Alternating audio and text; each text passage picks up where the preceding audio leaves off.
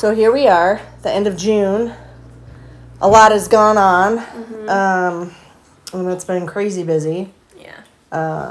So we're, shocker, a little behind in the podcast arena. But so this one's going to be kind of short and sweet. Not tomorrow, but the next day. Will be kind of a continuation of this one. But the first thing we want to address, and I wasn't aware of this, and neither was a lot of other people, was that June is Men's Mental Health Month. Mm-hmm. And I'm not sure why we hadn't heard about it. Not sure why that is not all over the commercials and internet and social media, but demon drag stars and evil pedophiles and drag queens and all that evil crap is all over the place. Mm-hmm. It's absolutely vile and disgusting. Yeah.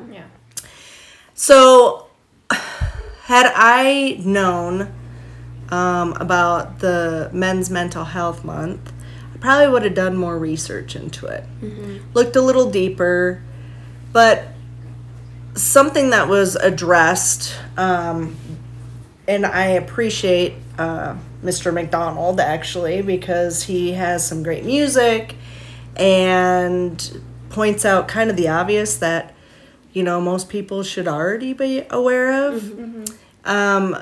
But we have men that are doing great work in the military. They're doing great work as officers. They're doing great work as builders. They're doing great work as husbands and fathers and brothers. And none of them are getting their due praise. Mm-hmm. None of them are being recognized. They're being drowned out by mentally ill demons running rampant, trying to destroy children's lives and families, instead of admitting that they themselves are destroyed and have issues. They want to drag everyone to hell with them. Mm-hmm. Yeah. So that being said, we recognize the men around us. We recognize their hard work. We recognize the importance of them. Mm-hmm. We know that you are needed, that you are wanted, that you are loved, appreciated, and you are very valuable and important, not only to the family, but to this world. Mm-hmm. Without men, we wouldn't have what we have. Kids would not be born without the help of a man. Mm-hmm. Our buildings, our bridges, our military would not be successful and wonderfully built without men. Right. Mm-hmm. So we appreciate you and we honor you, and we hope that even in just this little bit of an appreciative podcast, just how important you are. God created you for a specific purpose. Yeah. Mm-hmm. And it's not for weakness or cowardice or to buckle under pressure. Right. It's not to take on the world by yourself. That's what the woman is there to help with. Mm-hmm. And there are only two sexes. It's a male and female, whether you like it or not. The rest of you are mentally ill, so nobody cares what you have to say. But with the mental health part of it, as we've suffered losses in our lives, good men have felt hopeless and like they weren't doing enough, or didn't feel like they were contributing, or whatever it may be. That is a lie from the devil himself. Mm-hmm.